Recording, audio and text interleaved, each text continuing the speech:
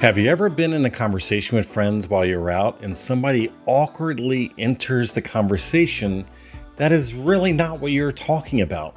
Well, you know what? From a business standpoint and a marketing standpoint, we need to make sure we're not that awkward person interrupting an existing conversation.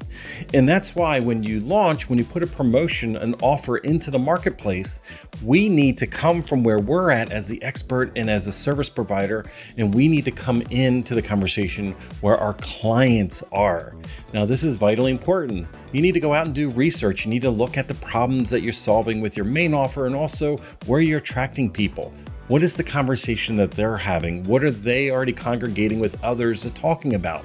Because if we stay back where we are as the expert and where we are, and we have conversations, typically the equivalent of conversations we would have with our peers, and typically peers don't pay.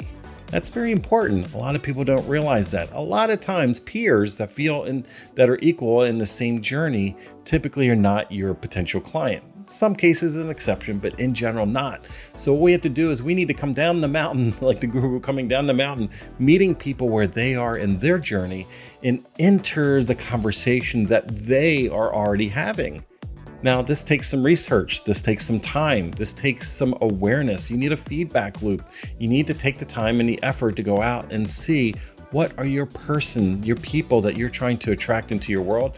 What are they already engaged with? What are they already talking about? What are they already sharing, knowing, in engaging in conversations? What are they commenting on? What are they already doing today? What conversation are they in?